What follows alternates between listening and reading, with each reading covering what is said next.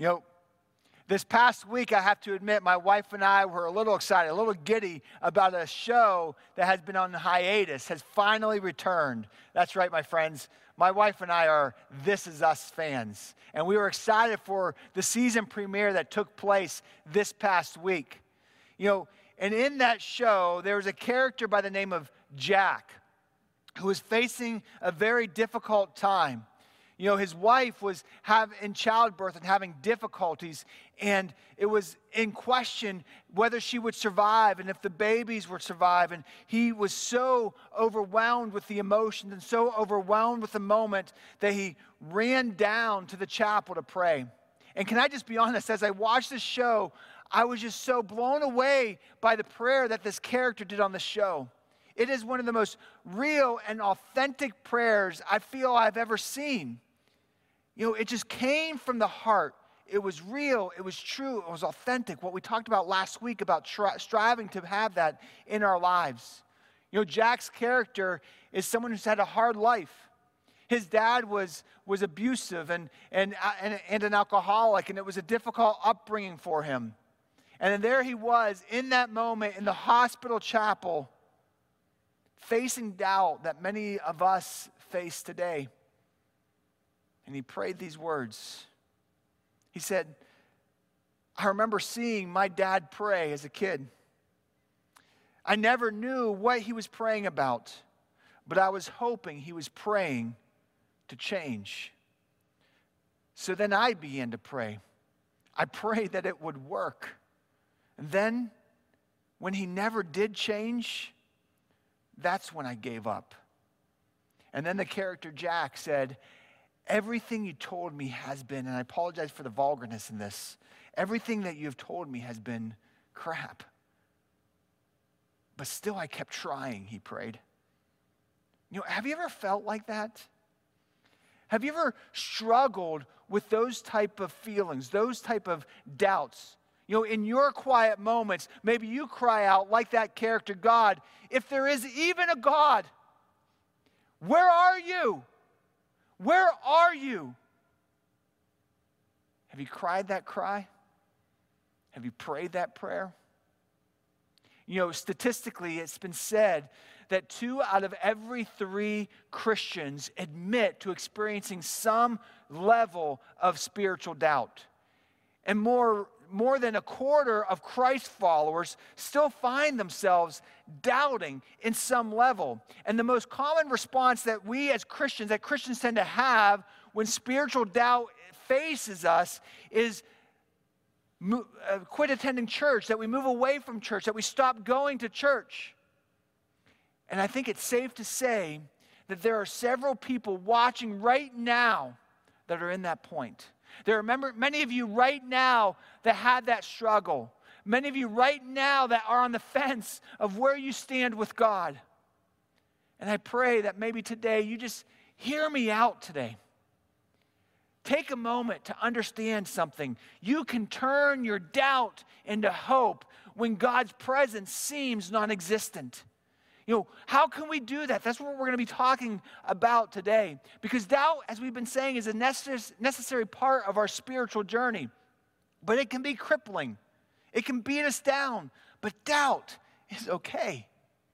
Doubt is a part of the journey. You know, let's first look at a story in Mark 9 as we begin with Jesus and his disciples. You know, here they were, this was during Jesus' height of his popularity. And in Mark 9, the disciples and Jesus came across a crowd of people that were in a significant argument. And Jesus asked them, what are you arguing about? What's going on? And then the father approached Jesus and said this, they're arguing about my son. My son has been possessed by an evil spirit, and it throws him into convulsions and makes him do bad choices and tries to throw him into lakes and fires to kill himself. And he just constantly is having trouble. And they're arguing about my son. And your disciples, I asked them to please drive the spirit out, but they couldn't. They couldn't do anything. And then Jesus in that moment questioned them and said, you unbelieving generation, what's wrong with you? And then Jesus had the family bring the boy to him. And he asks, how long has he been like this? And the father says he's been like this since he was a young boy. And then the father says, if you can do anything, please help my son. And I love Jesus' response in this moment. If I can do anything, what are you talking about? Everything is possible for those who believe. And then the Father says this in Mark 9, verse 24. I do believe. Help me overcome my unbelief. Throughout Jesus' ministry, there are situations just like this, revealing the possibilities through what we think is improbable. Jesus shows, hey, you might think it's not possible, but let me show you something. Through me, everything is possible. The disciples, they were with Jesus, yet often they struggled with their belief. So many times the disciples who walked with Jesus struggled with their doubt. You see, my friends, many times we limit our belief to what we can prove in space and time. And we put Jesus in a box. But he is bigger than that. While our desires are not to do wrong, I don't think any of us want to do wrong or go against Jesus. We sometimes take a journey in an attempt to enlighten our minds that only causes us to sink deeper into quicksand of our own futile thinking and what we think is wisdom. In many ways, we try to explain a supernatural and eternal God in our own limited understanding within this physical realm. And if we are unable to explain him within the limitations of space and time, then for some of us, we just write him off.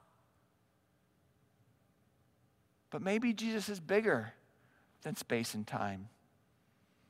In many ways, we limit him in our belief to what we think we can understand in our own physical world.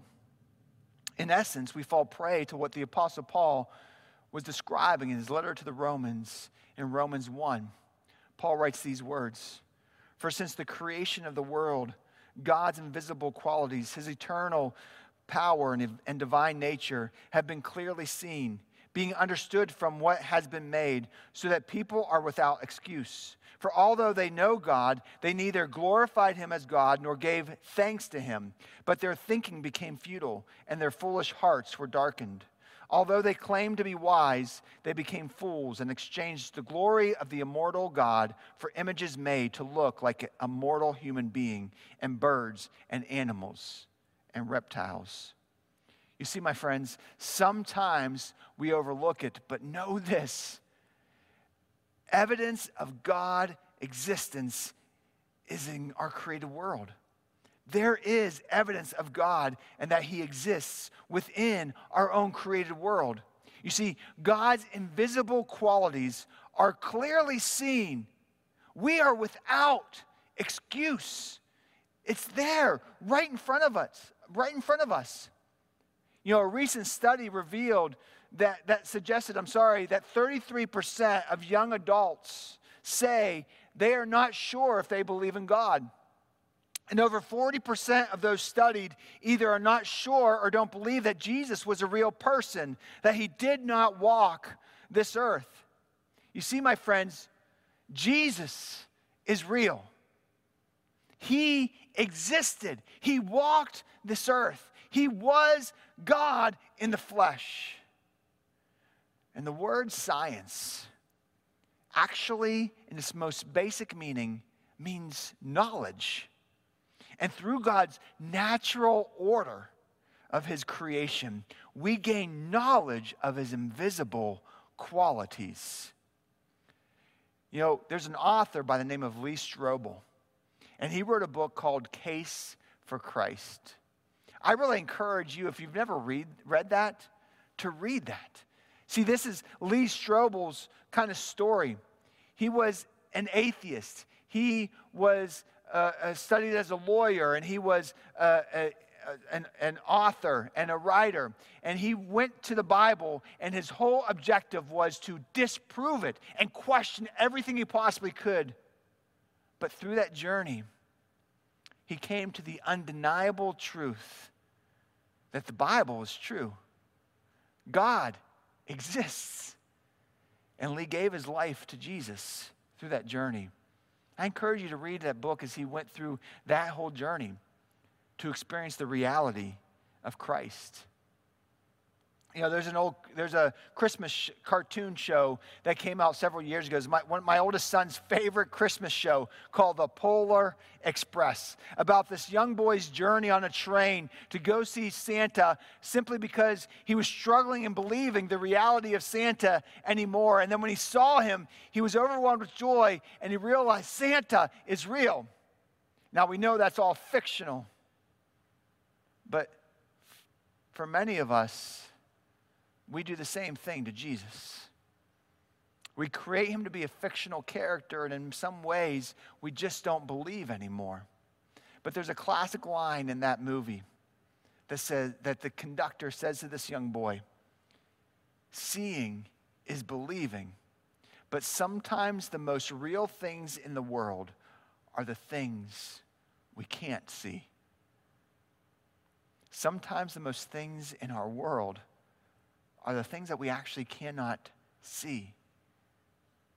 Because God is working. There is evidence of God that exists in our created world. With that, we also need to understand that God is not limited to space and time. He's not limited to our physical reality. You know, the problem tends to be not that there is no evidence of God's existence, but that we are unable to fully explain the existence of God to the limitations of our own understanding within space and time. God is spiritual, and he is eternal. That means he is outside the box of the physical world. He's outside the box of space and time. And as creator, he is not limited to the confines of his creation. He works outside of it and sometimes within it. Yet so often, we try to limit our understanding to space and time, disregarding the reality of his supernatural abilities. He's not limited to space and time. And finally, sometimes our attempt to enlighten ourselves causes us to overlook the clear evidence of God at work. Sometimes our attempt to enlighten ourselves causes us to overlook clear evidence of God at work. In Romans 1, Paul wrote, "Although they claimed to be wise, they became fools and exchanged the glory of the immortal God for images to look like mortal." In other words, they gave up trying to understand God's existence in the eternal and the supernatural and the spiritual realm and said, "I want something physical that I can understand." And they turned away from God because of that. You know, many people in our area, they got the wrath this summer on Business 376 when this construction was going on and there was a speed trap set up with cameras. And I know many of you sitting there can raise your hands. I got the wrath, whether it was a warning or an actual ticket. But if you were like me, you drove down Business 376 right past the big old sign that said, "There is a camera speed trap," and you flew on by because your attention, like mine, was distracted from the obvious to where you needed to go. And can I just be real with you for a moment? I think so often in our own life, in our own personal journey, we get distracted. We get distracted from the obvious because we're more focused on where we want to go or what we want to do. We're more focused on space and time than the spiritual and eternal. Our focus on our own agenda has a tendency to distract us from the obvious reality that God is there in front of us. He's working within our own reality, even though He lives and exists outside of the box of space and time. He is spiritual. He is eternal. He is the Creator. He is God. And in many ways, because we are unable to explain the supernatural reality of God, we exchange our lack of understanding to something that we can try to explain in our physical understandings. And then, like the Bible says, we try to be wise, but we only make ourselves fools. Ultimately, at some point, we need to rely on faith. At some level, we need to rely on faith. This is where it gets all tricky, my friends. We believe what we see. And if we can't see it with our own eyes, if we can't hear it with our own ears, if we can't touch it with our own sense of touch, then we just don't believe it. But all this does is cause us to miss out on the reality of God. It's written in Hebrews chapter 11, verse 1. Now faith is confidence in what we hope for and assurance about what we do not see. Basically, this is the truth behind all this. Hope, biblically speaking, is a certainty. When the Bible uses the word hope, it's not a maybe, it's not a could happen. It is this will happen. You can count on it. And that's what it's saying here. We have confidence because of the hope we have. And because of how God proved His faithfulness in the past, like through Abraham, who we talked about last week, we can have confidence that He and His faithfulness and His promises will come true today. You can have confidence. He's proven His faithfulness all throughout time. And to gain a better understanding of this on a personal level, we need to make the effort to grow in our faith. We need to grow in our faith. And to grow in our faith, Paul writes this in Romans chapter 10, verse 17. Consequently, faith comes from hearing the message, and the message is heard through the word about Christ. To put it more plainly, our faith develops as we invest more of ourselves in our connection with Jesus and His Word. The more you invest into Him, the more you receive His benefits and His rewards in your life. You know, investment is all about what you get in return. I know you know this. Maybe you invest in retirement funds, or you invest in your kids' activities, or you invest yourself in your job, or whatever it may be. Every one of us invests, whether it's finances or time. We invest our lives into something. And the reason we invest into it is because we expect a certain return from it. Yet so many times we lack in the investment into our relationship with Jesus, and we wonder why there's no return.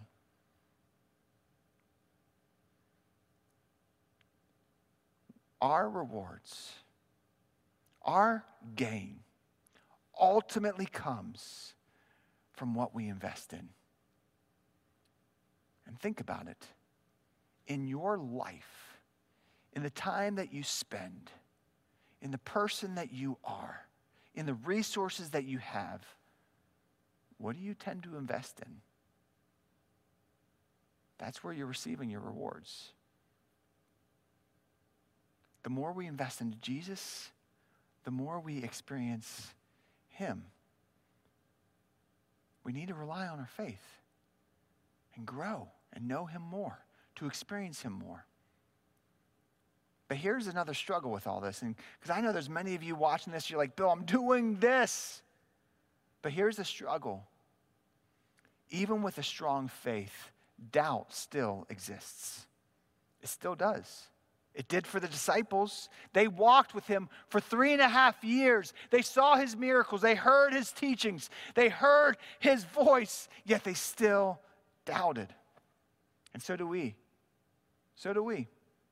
Look what's happened with the disciples at the end of their journey, towards the end of their journey with Jesus. In Matthew chapter 28, verse 17, the Bible says, when they saw him, that's the disciples, when they saw him, they worshiped him, get this, but some doubted. Understand the situation here. They just spent all this time with Jesus. They saw him do some pretty incredible stuff. They saw him arrested. They saw him put to death. And now he's alive again. But still, some doubted.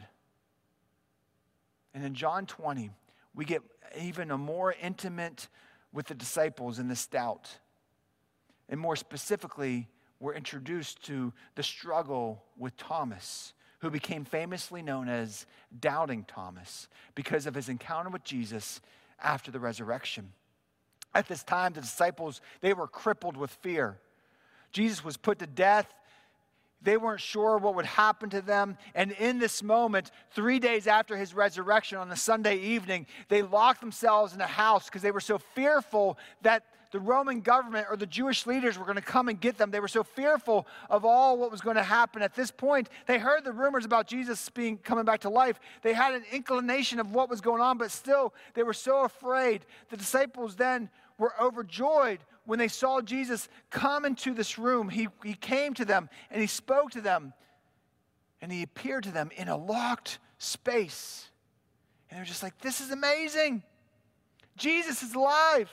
Jesus is here. It's real. But the Bible specifically says there was one disciple who was not with them in that encounter with Jesus when Jesus appeared to them in that house. His name was Thomas. And then the Bible says, so the other, in John 20, verse 25, the Bible says, so the other disciples told him, that's Thomas, we have seen the Lord. But he said to them, unless I see the nail marks in his hands and put my fingers where the nails were and put my hand in his side, I will not believe. See what Thomas did there? Like so many of us. And I hear what you're saying.